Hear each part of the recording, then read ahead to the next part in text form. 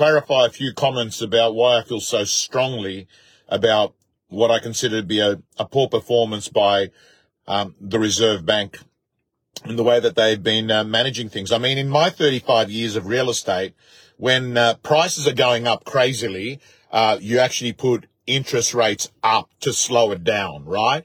And when property prices have started to come down hard, you actually do the opposite and you drop interest rates so you can actually protect people's wealth not collapsing.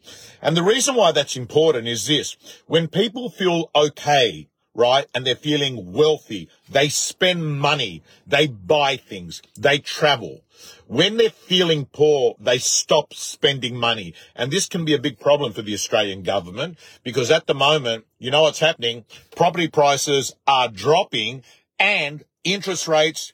Clearly, the narrative we have from the Reserve Bank is very clear, and that is we will continue going and going. And we don't have that much regard for property in our decision-making process.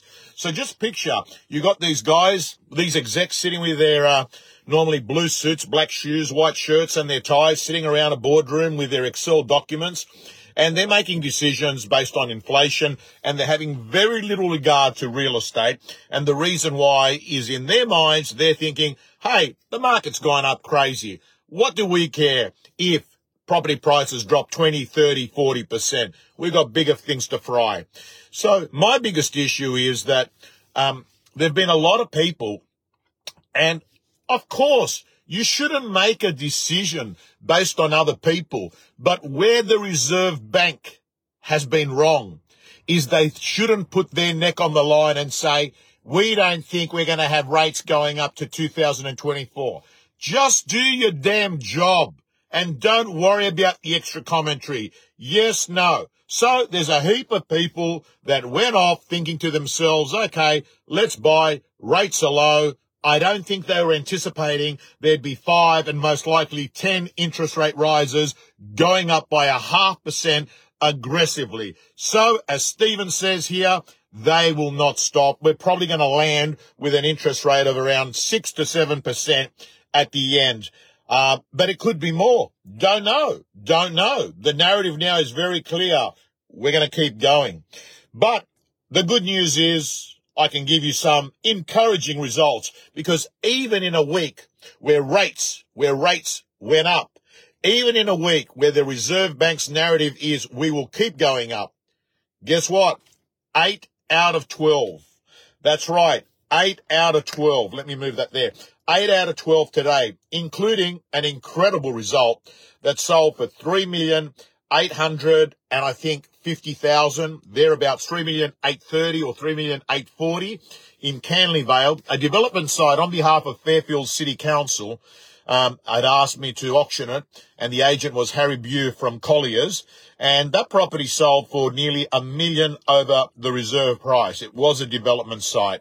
I've just finished a property here in St. Ives, and we're about $1 million or 700 short of what the owners were hoping to get. Got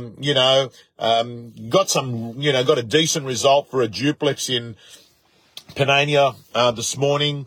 A unit sold in Clovelly Prior, which I'm including in the results, from Duncan Gordon. I think it was a nice Art Deco unit. So all I can say to you is, even with so much negativity in property, whether you're reading the Fin Review, the Telegraph, Sydney Morning Herald, or watching it on the news, getting it online, every story is negative. In fact, I give the award for the best vendor manager of 2022 goes to no one but the Australian media. You've done a sensational job at scaring everyone, vendors included. So, gang, all I can say to you is stick to the process, and the process will come. Just another reason today. 8 out of 12 in a marketplace that's supposed to capitulate. When you've got agents that understand the process, understand crucial conversations, do great marketing, use compression selling, when you've got agents that know how to negotiate, qualify their buyers, and make sure that they stick with their buyers through the process and develop trust, we still get results. But geez, I feel sorry. I feel sorry for the amateurs. You know, the ones that have been winging it for the last 2 years, the ones that are wearing suits that are all fake. What do they call it?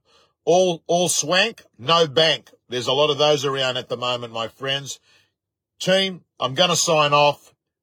Have a great weekend. Lots of rugby league this weekend. Roosters tomorrow, Melbourne Storm today, and my tip is Cronulla to beat North Queensland. Signing off.